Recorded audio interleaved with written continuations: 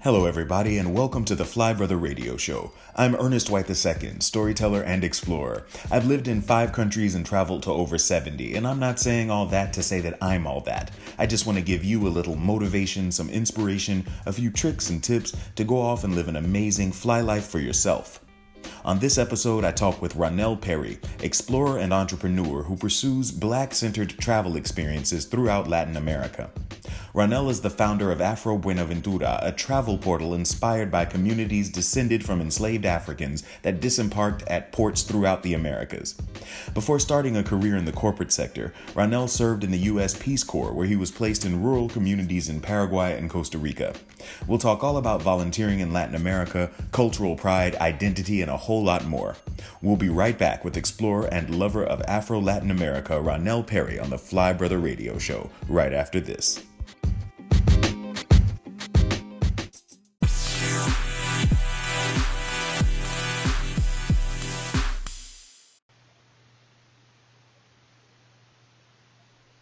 Welcome back to the Fly Brother Radio Show. I'm Ernest White II, and I am here with Ronnell Perry, who has been traveling around the world, but certainly most recently in Latin America, and I guess you spend a lot of time in Latin America, haven't you?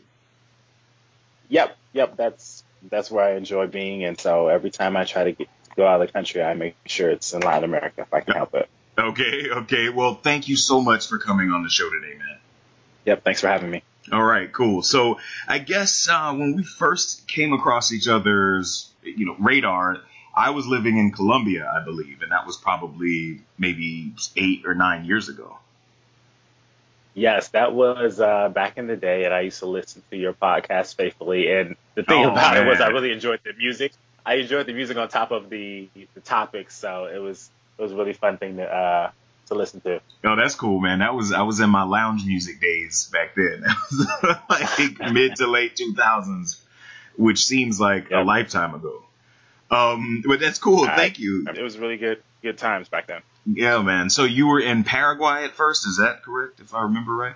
Yeah, so after college, I did Peace Corps in Paraguay and Costa Rica. So I did my time there working in rural communities, specifically with a cooperative in Paraguay and then a small artisans group in the local government on an indigenous reserve in Costa Rica. Okay, so 2 very, very interesting and not common kinds of experiences, I feel like, especially for Black American travelers to Latin America. Absolutely. I really hadn't had too much experience with Paraguay. I really didn't know what kind of place it was, but I did my research and I went there. And the thing that I love about Paraguay is it's a really diverse population. And so you can see anywhere from indigenous folks to German immigrants to Japanese immigrants, and they all kind of form this hodgepodge of a community. And the thing about it is their national languages are Spanish and Guarani. So as a Peace Corps volunteer, I had to go there, and since I already had a background in Spanish, I had to try to learn Guarani. But it was a really great time. Wow, that's interesting. Just because, Guarani, along with, Tupi Guarani is one of the foundational languages of the people of Brazil, obviously, the whole region of South America. That is very interesting. I don't know anything about Paraguay, quite honestly. It's one of the few Latin American countries that I haven't been to. And I would definitely, I feel like just talking to you about it will be incredibly eye-opening for me. But first, I was going to ask... it's an incredible place. Okay. I was actually going to ask you if you could describe how you got to the Peace Corps in the first place. Like, where are you from? What were you studying in college? And what made you decide to get into the Peace Corps?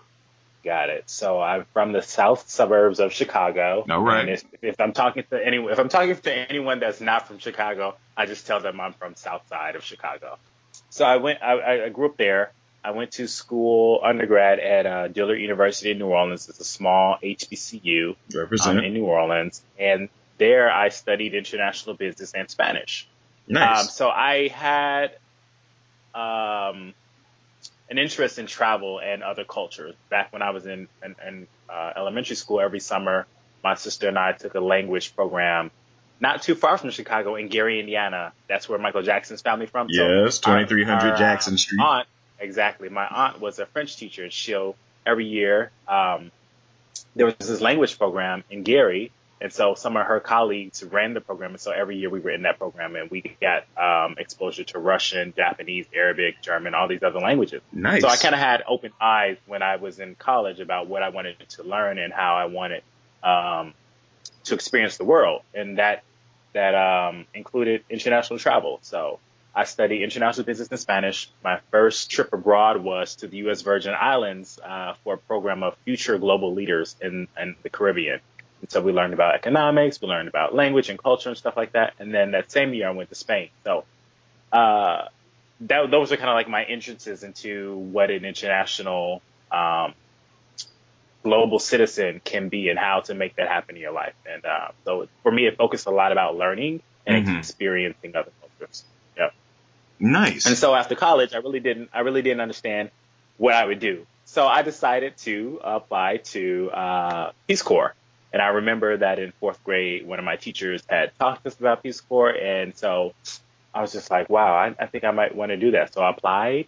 The process was really, really long, actually. And then I got an assignment and I went. The first assignment was Paraguay. And I had no idea, anything about Paraguay, but I just decided to go. And so did you get to choose the place? You get to choose a region. So you can say if you want South America, you can choose if you want Africa, Sub-Saharan Africa, or Europe or something like that. And it's based on your preference of where you want to go geographically and also the skill set that you have. So since I had a background in Spanish, it's appropriate for me to, go to South America because I could kind of hit the ground running with those language skills. Okay. And your assignment then in Paraguay was what? My assignment was rural economic promoter, which basically is a person that's trained to kind of promote economic stability and development in a community. So I was assigned to a cooperative, and basically I was there to learn about the cooperative and how the community comes together to create this economic organization where everyone can benefit. The biggest challenge there is that, as a newcomer to a community that's a foreigner, they're not going to, really let me into the details of their business and the politics of their business. So it's kind of hard to really make an impact that way. Okay. So we kind of have these secondary projects. One of my projects was teaching English. So I did that as well. And a lot of it just really involves getting to know the community as well as you can. And that way they start to slowly let you into those spaces where you can actually make an impact.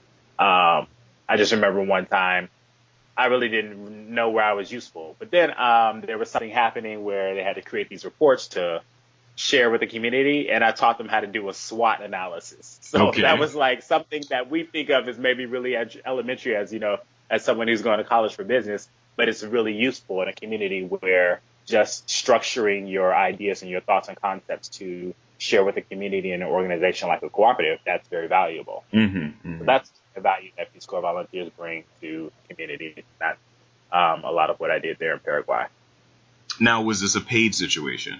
Obviously, I was going to say the word volunteer kind of indicates that it isn't, but that doesn't mean you didn't get a stipend. It doesn't mean that your living situation wasn't covered.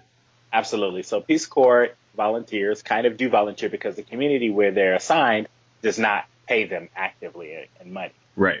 Peace Corps does, the organization does give you a living stipend that's usually on level with or above the community where you're living. So as a Peace Corps volunteer, usually you're probably getting paid the most in your community. Though you don't want people to be aware of that. You're supposed to live as similar to them as you can. So you are getting paid from Peace Corps. You get a stipend in the local currency. And then when you return from Peace Corps, depending on how much time you've actually served in the Peace Corps, you accrue kind of this cash payout that they give you when you get back in the U.S. Okay, and which is not significant. It's not significant, meaning not. It's not a lot. It's not a lot. Like, not what you would have made had you. Right. Not what you would have made had you stayed in the U.S. is what you're saying. Absolutely. And I'm sorry, I'm not sure if you mentioned it earlier. How long were you in Paraguay? I was in Paraguay for about a year. Okay. And then you were like, I'm going back to the States. No. I went to Costa Rica. Directly from there. No, I went back to the States for a bit, but then I was reassigned to Costa Oh, okay. Rica. Okay. So Yep. was it a choice that you made? Not necessarily, but it was a necessary move. Okay. Okay. That's cool. Yep, You went with the flow, literally. absolutely. And so in Costa Rica, then how would you describe going from one country where you had already kind of found your feet, you were ingratiated with the community, then you up and moved to another spot? How would you describe, I guess, Um, trying to get used to being in another country? yeah, it was tough. I was excited about being in another country and working specifically with indigenous communities there, so that Yeah. was a plus. But I think that my time in Paraguay had really taught me about patience, about um, humans and how we are very, very similar, Hmm. and Hmm. how to gain the trust of a community and how to really figure out how I can be of service in that community. So it Nice. kind of was a preparation, I think, and allowed me to like not be as anxious and as egotistical about what I could offer, but be Hmm. more willing to listen and chill out, and let the community decide how I could be of service to them. Well, now that requires a lot of self-awareness, obviously. Yes, in Peace Corps, you have a lot of time to become self-aware Okay. because, um, Okay. we go there thinking I have a degree, I'm from another country, I can move around as I want, I can do as I want. But actually, these communities um, are often suspicious of outsiders, or you're just not aware of the internal politics. So a lot of the time, you just have to sit back and let things happen and let people start to trust you and really build your relationships. That's one thing that I figured out, that it's not really always about the professional side that you can offer, but it's often about the personal relationships that you develop and how those actually impact the community. Mm-hmm. Now, how old were you when you went to Paraguay? I was about 21, Okay, 22. so a lot of it was your own maturation into a man.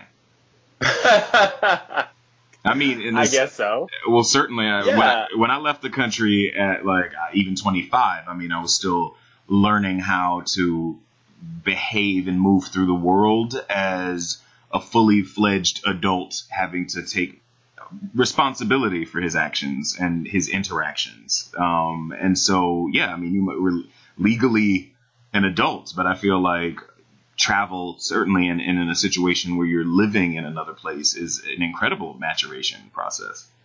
Yes, I think you're right. And actually, I had never like lived in my own apartment that wasn't affiliated with going to school. So Hmm. I traveled abroad and lived in another community before I even experienced those things here on the U.S. soil. Like I had never paid rent on my own. But when I Right. got to Paraguay, honestly, I actually had that was the first time I was living in a house on my own when I was in Paraguay. The first time I was actually paying rent on my own when I was in Paraguay. So yes, it was kind of like this development into manhood. But I think also it was, I always heard this concept of becoming a global citizen and being a global citizen. Hmm. And I think that was the first time as I was actually able to practice and live what it meant to be a global citizen. And Indeed. uh, yeah, I definitely think that was the case. Well, I guess, certainly with all the different layers, I mean, we're coming with, our own history, our own demographics, our own just many different identifiers, this kind of diamond of identity that we bring with us. And I guess in your case, certainly you were in a place where I mean, how many people that you came across had interacted with a black American from, the southern side of Chicago before? Yeah, hardly any. You're right. Most So, most folks most folks had the reference of Chris Tucker and Jackie Chan, so they knew Chris oh Tucker. That was boy. when Obama had first become elected, so everyone knew Obama and Chris Tucker and Michael Jackson. Like that was what I represented to them. You're So right. it was really interesting. I don't mean to laugh, man, but just the kinds of, I mean, Chris Tucker of all people, a Hmm. funny brother, but definitely not someone that I would assume you have an automatic affinity with when you travel places. Absolutely. I think that being abroad and as a black man, it helped me understand how people perceive the U.S. and how people perceive the images of black people from the U.S. even, I think it just made me more aware of how people perceived us and what images our media is putting out into the world about us and how we are and how people can interact with us.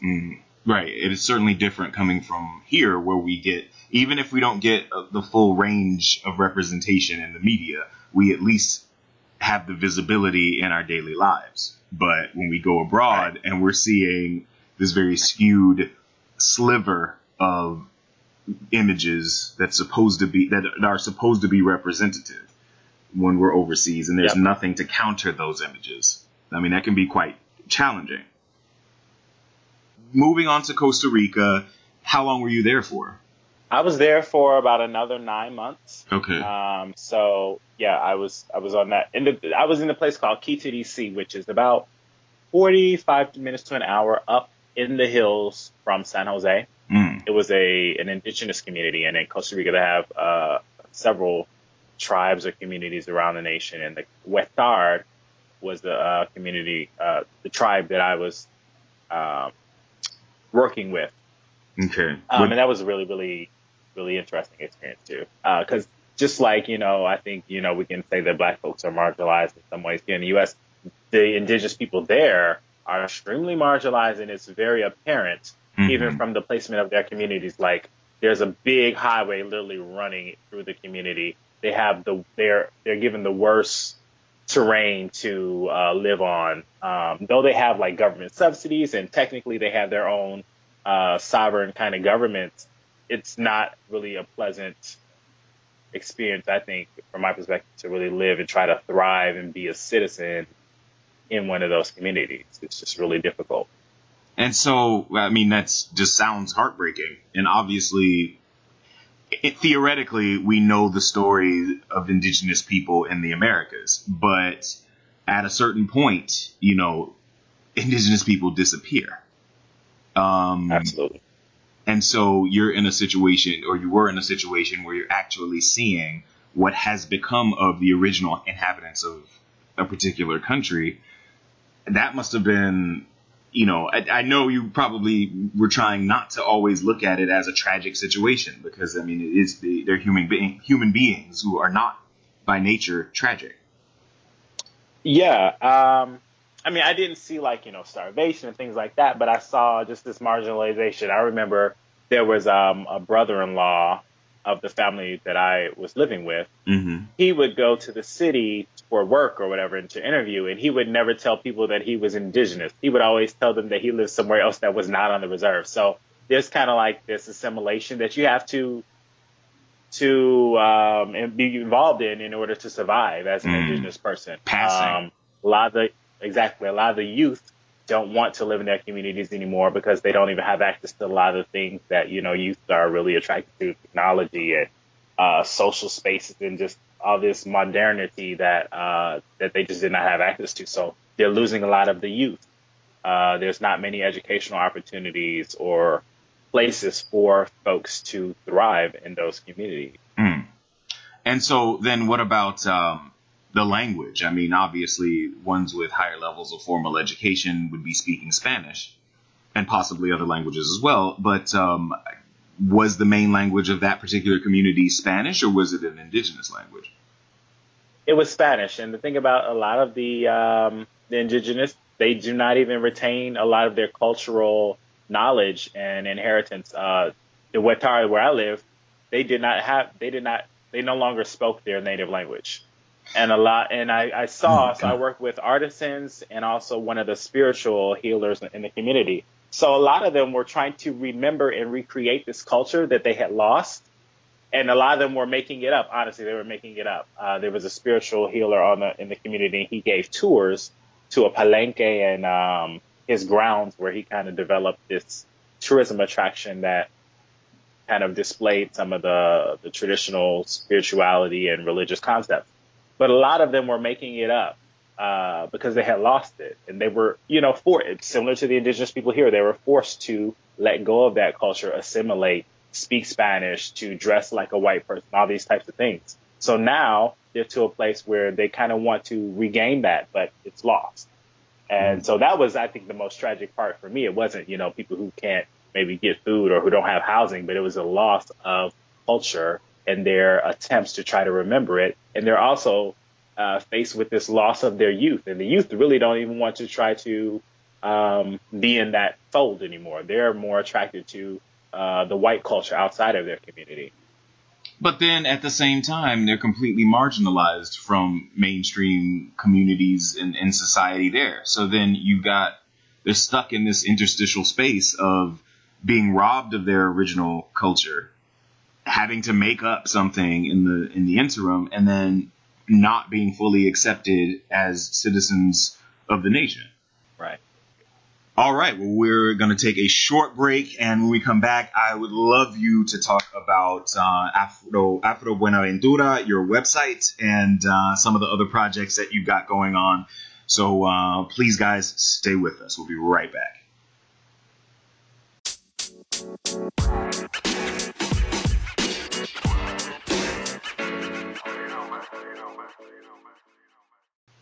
Welcome back to the Fly Brother Radio Show. I'm here with Ronnell Perry, who has traveled extensively throughout Latin America and is passionate about the region and about Afro-Latin communities and volunteering and empowerment and self-care and many, many other aspects of travel. Again, thanks a lot, sir, for being here. I appreciate it.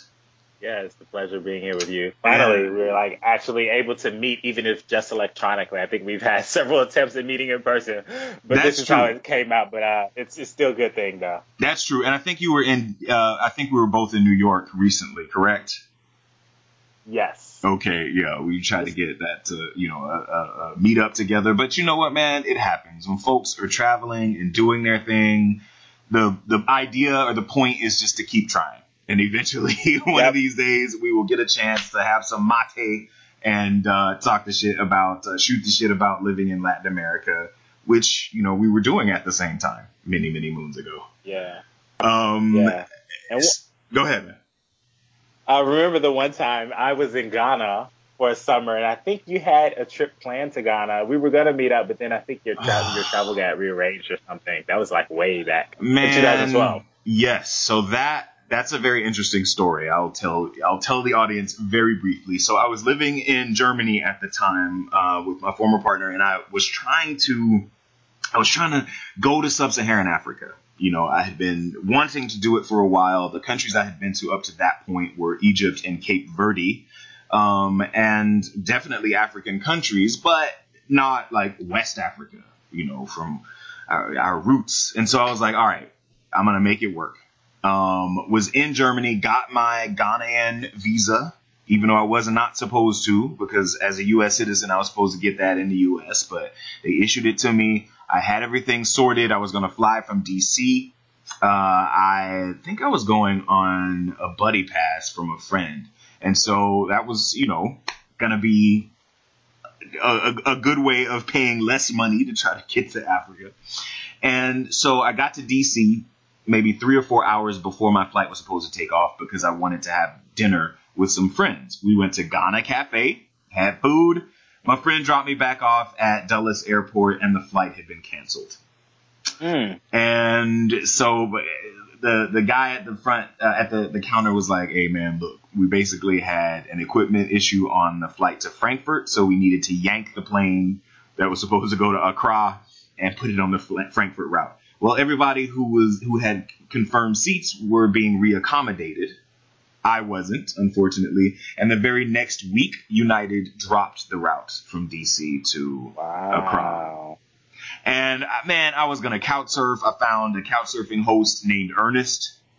So I thought it was cool to try to write an article about, here I am in Ghana hanging out with the other Ernest. And, yeah, it was a bummer. I had already taken, my first malaria pill, which is supposed to take a day or two before leaving. So I could feel the effects of that, and it was just crazy. I ended up going to New York and trying to have a few days there in the big city with a Ghana budget. So yeah, that was quite an interesting experience. But where else have you gone besides Latin America? I've been to Spain, been to the Virgin Islands. I've been to Dominican Republic. I don't think anywhere too much outside of Latin America. I've been to Uganda. Okay. So the other side, East Africa.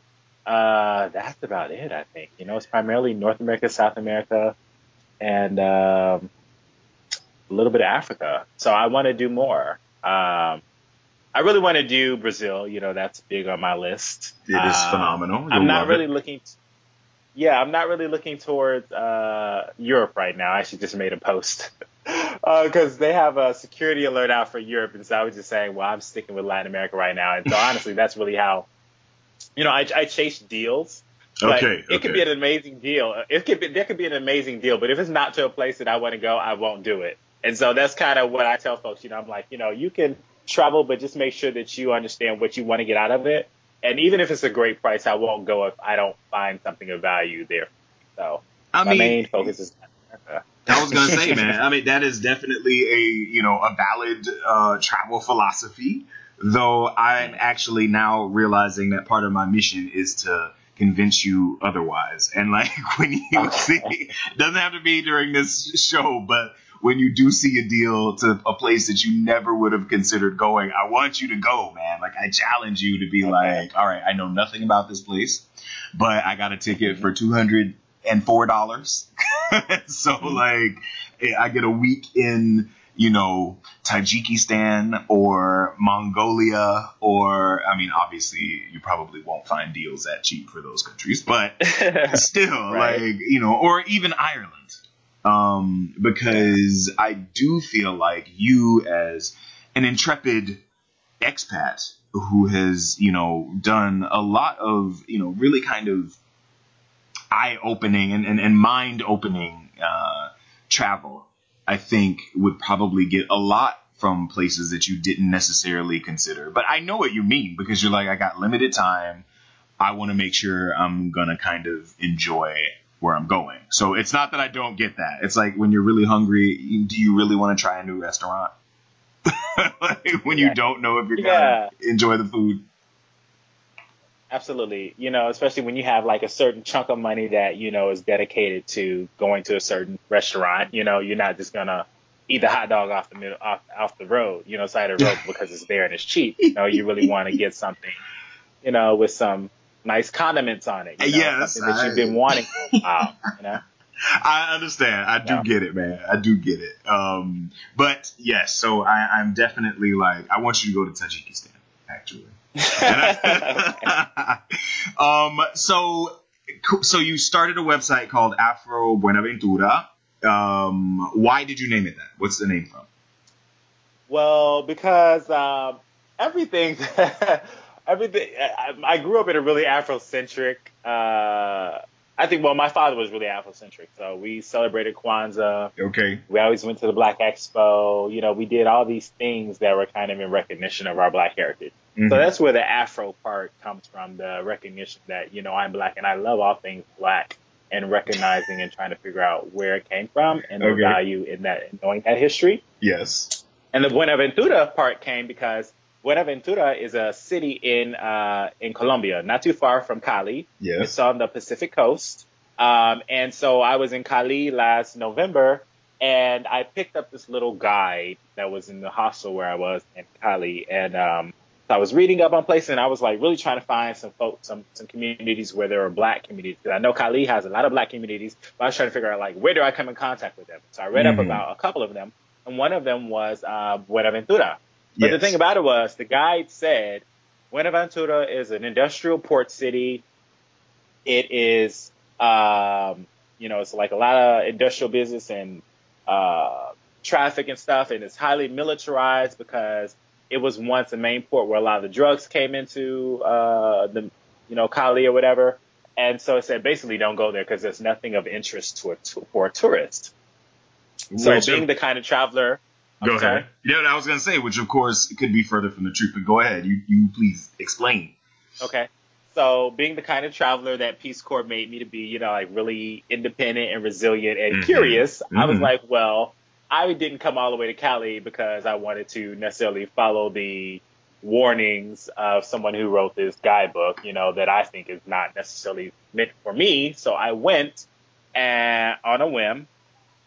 And I passed through. I was like, it doesn't look really, really dangerous. But I knew that was also a launching point to go to other beachside communities, and they were like once we got to Buenaventura, all I saw was black folks. I was like, this is actually exactly what I wanted. So I was happy to go. So I was like, this for me represents a lot of what I've seen in travel and in talk about, international experience that doesn't necessarily recognize or highlight black communities, and it doesn't make people want to go to those black communities. So when you talk about specific places, people are like, oh, that's dangerous. Oh, there's nothing there for me. But actually there is something there for you. So that Buenaventura was kind of when I came upon this epiphany that actually I want to write about these black communities, and I want to showcase these black communities in ways that other travel resources don't.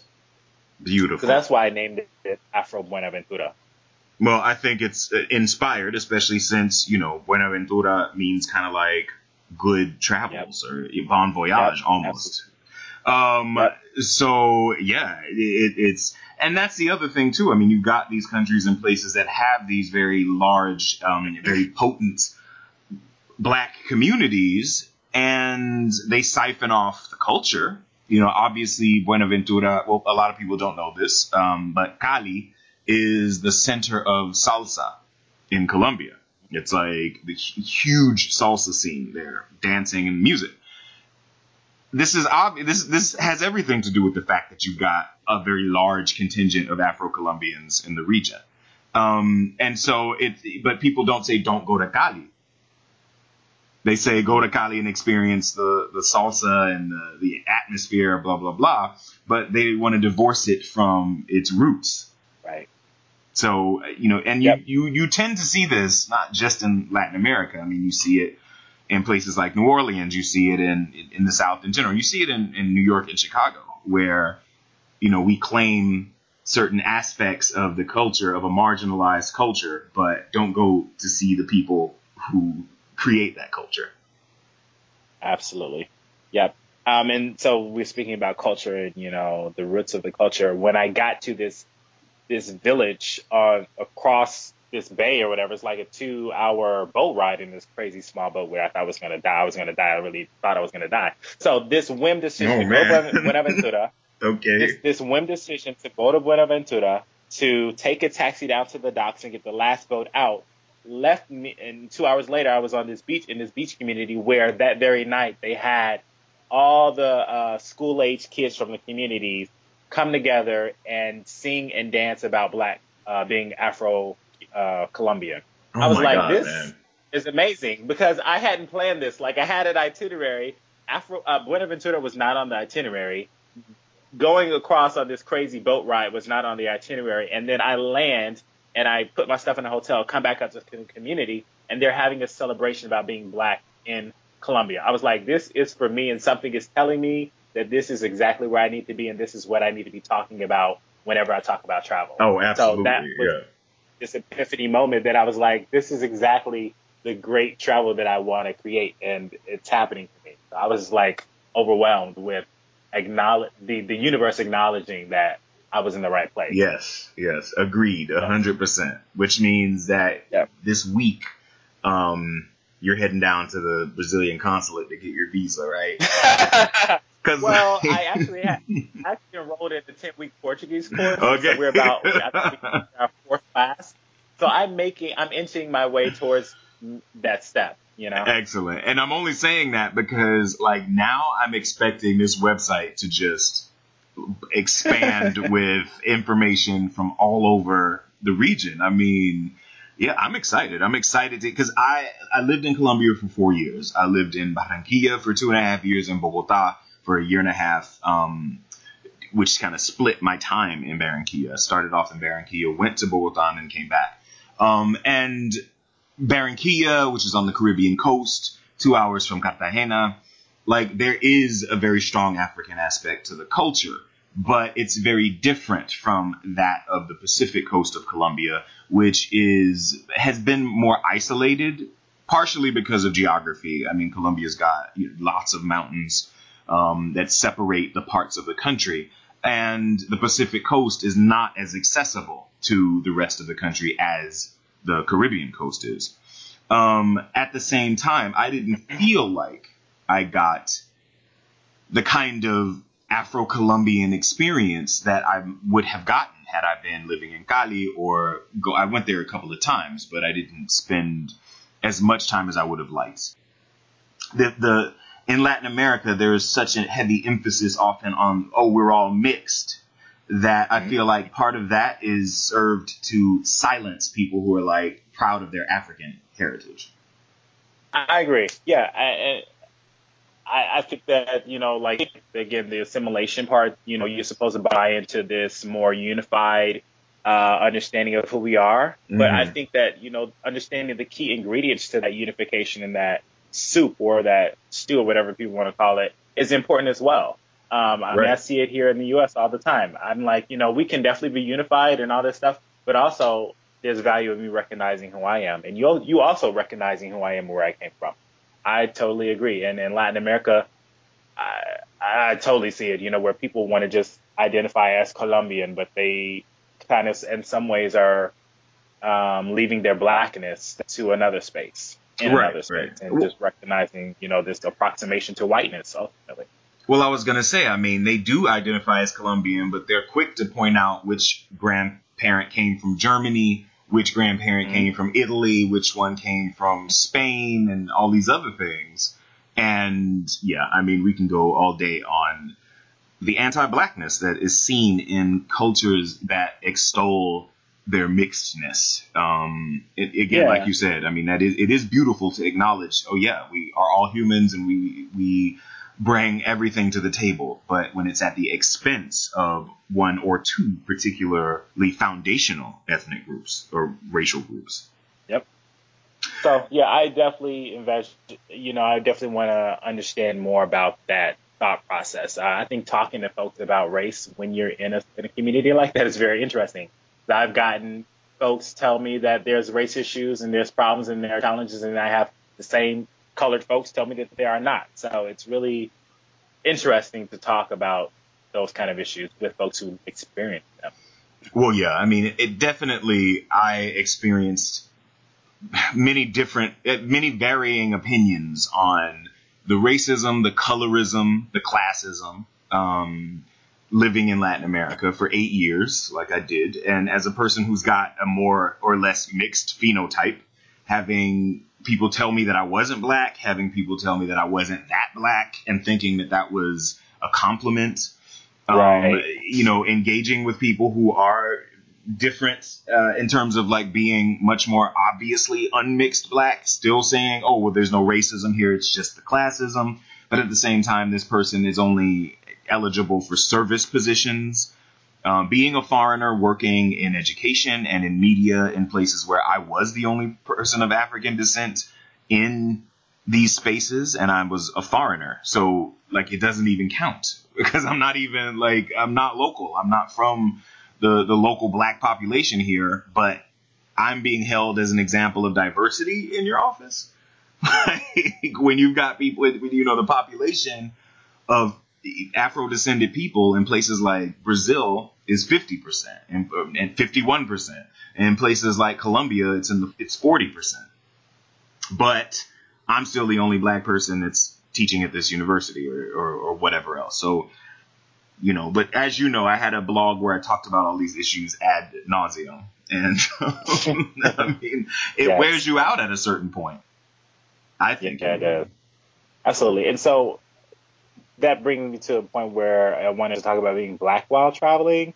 I honestly, so in Peace Corps, I saw how the local communities reacted to folks who were in Peace Corps who were white, and then the people, how the local communities reacted to people who were not white. And at one point, I think I was jealous about the way that folks really, their jaws dropped and they fawned over these white Americans who fit the picture of what they'd seen on TV. And I was kind of saddened about the way they were kind of not as excited about me being black or not fitting this image of an American that they had seen or become accustomed to. But I find value in it while traveling because often I can maybe blend in or not stand out as much. Oh, yes, sir. When I'm traveling. Like, I may not necessarily get the full white folks tax as, some tourists would, or I can maybe pretend like I don't exist, and maybe I can be more of an observer because I'm not white or because I'm black. So I actually have found that I value that, specifically traveling in Latin America. Now, I don't mean to say that in a way where it doesn't recognize that folks are maybe persecuted more or thought of in a less positive way in those communities. But being a black traveler, I think, has more advantages for me than other people may recognize. No, I know exactly what you mean. Like you said, that ability to kind of blend in, to shape shift, to have people, to not be an automatic target. And I also feel like, in a way, it allows you to connect more easily sometimes when people are a lot more open to bringing you around their family and all these other things. And some of it does come from that kind of, oh, he's cool, because he kind of like reminds me of Chris Tucker or whatever. So, yeah, I've experienced that, and I know exactly what you mean. And it is something that you can't really prepare people for. They just have to go and experience it themselves, I feel. Yeah. Yep. So did you, on some of your photographs, you have locks. Did you have those when you were traveling in Latin America initially? So before I went to Peace Corps, I cut my locks off. Okay. A lot of Peace Corps has to do with kind of being accepted by the community. So they actually recommend that if you have locks, you cut them off. Though I did meet other Peace Corps volunteers who had locks, I just cut mine off. Well, Plus, maintenance where I was in Paraguay would be really kind of difficult. Okay. Understood.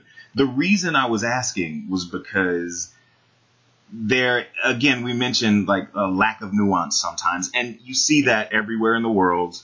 You know, people in the U.S.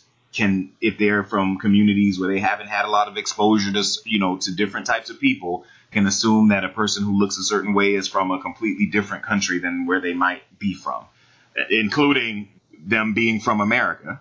And so just you being in certain places with locks, I would assume that certain people think, oh, you're West Indian or Jamaican kind of thing, Trinidadian. Yes.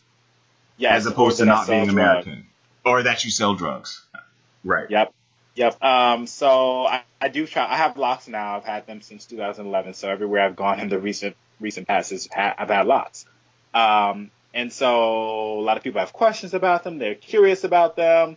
There's always Rastafarians wherever I go, and they always, dap me up and call me brother or whatever. So It's been all positive, though. I mean, there are some negative aspects with having locks. In a lot of communities where people have locks, you're thought of as kind of like a hippie or a weed smoker or something like that. So there are some negative connotations about people that have locks, but I haven't really faced like severe issues with how people perceive me with locks. Well, and definitely I do represent the image of a person from America. Well, no, that's excellent. I'm glad you're saying that, because I do feel like some people have asked me before they've traveled, not necessarily about locks, but just, I'm a black person. I'm going to a certain country. What's it like? Am I gonna suffer from the racism kind of thing? And I feel like, look, with everything that we've got going on in the history of the United States, you'll be fine everywhere else. Yeah, you will be fine. You will be fine. You're going to be all right. Like, that's my main, I keep telling people that. Because, yes, there are these issues. There are issues of misogyny. There are issues of homophobia. There are issues of ageism and of, anti-Americanism. And I have listeners from many different parts of the world.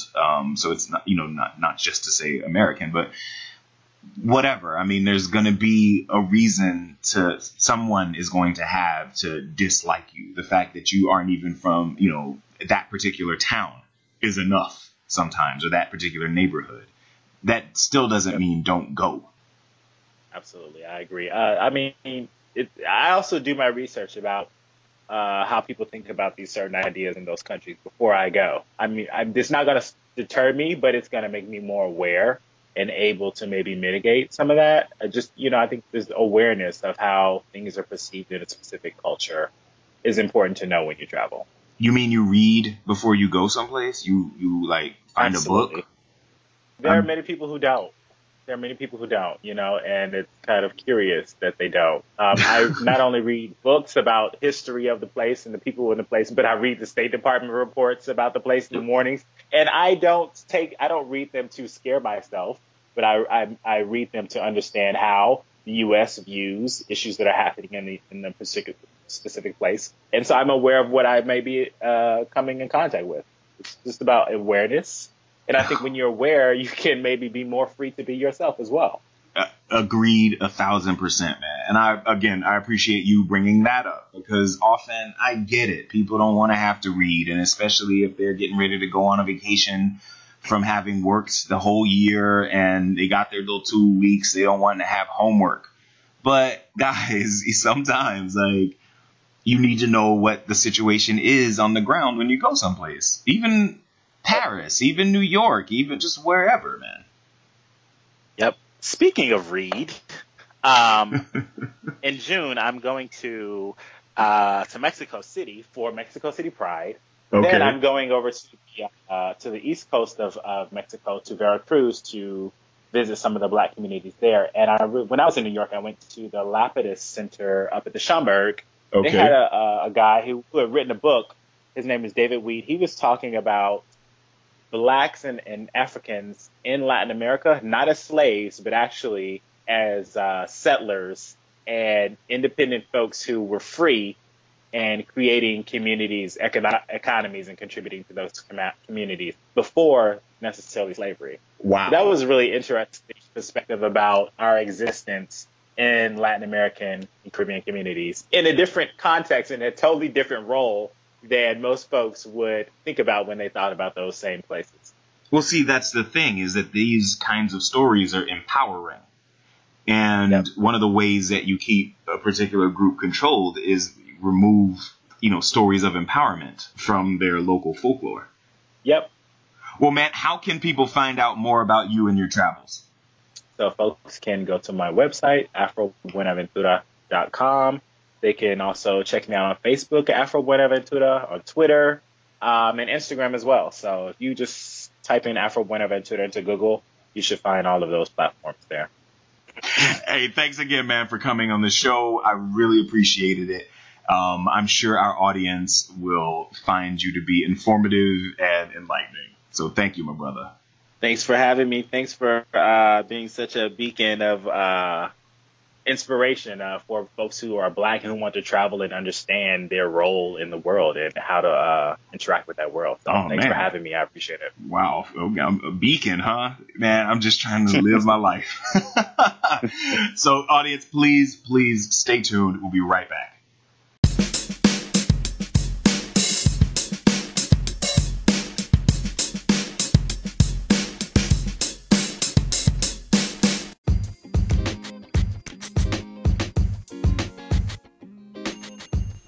Welcome back to the Fly Brother Radio Show. As Ronnell mentioned before the break, you can find out more about AfroBuenaventura at AfroBuenaventura.com. That's AfroBuenaventura.com. And also on Facebook and Instagram at AfroBuenaventura. And at Twitter at AfroBuenaventura without the final A. You can also reach out to me directly at ernest@flybrother.net or visit our website at flybrother.net. We also appreciate likes and follows on Facebook at facebook.com/flybrotherfly and on Instagram at flybrother. Please share any questions, content, or stories that helps me help others thrive. Lastly, if you do enjoy the Fly Brother Radio Show, please rate, subscribe, and even sign up to make a monthly contribution to keep Fly Brother in the air and on the air. Thank you, everyone, for listening to the Fly Brother Radio Show. Have a phenomenal weekend and an amazing week. Ciao, ciao.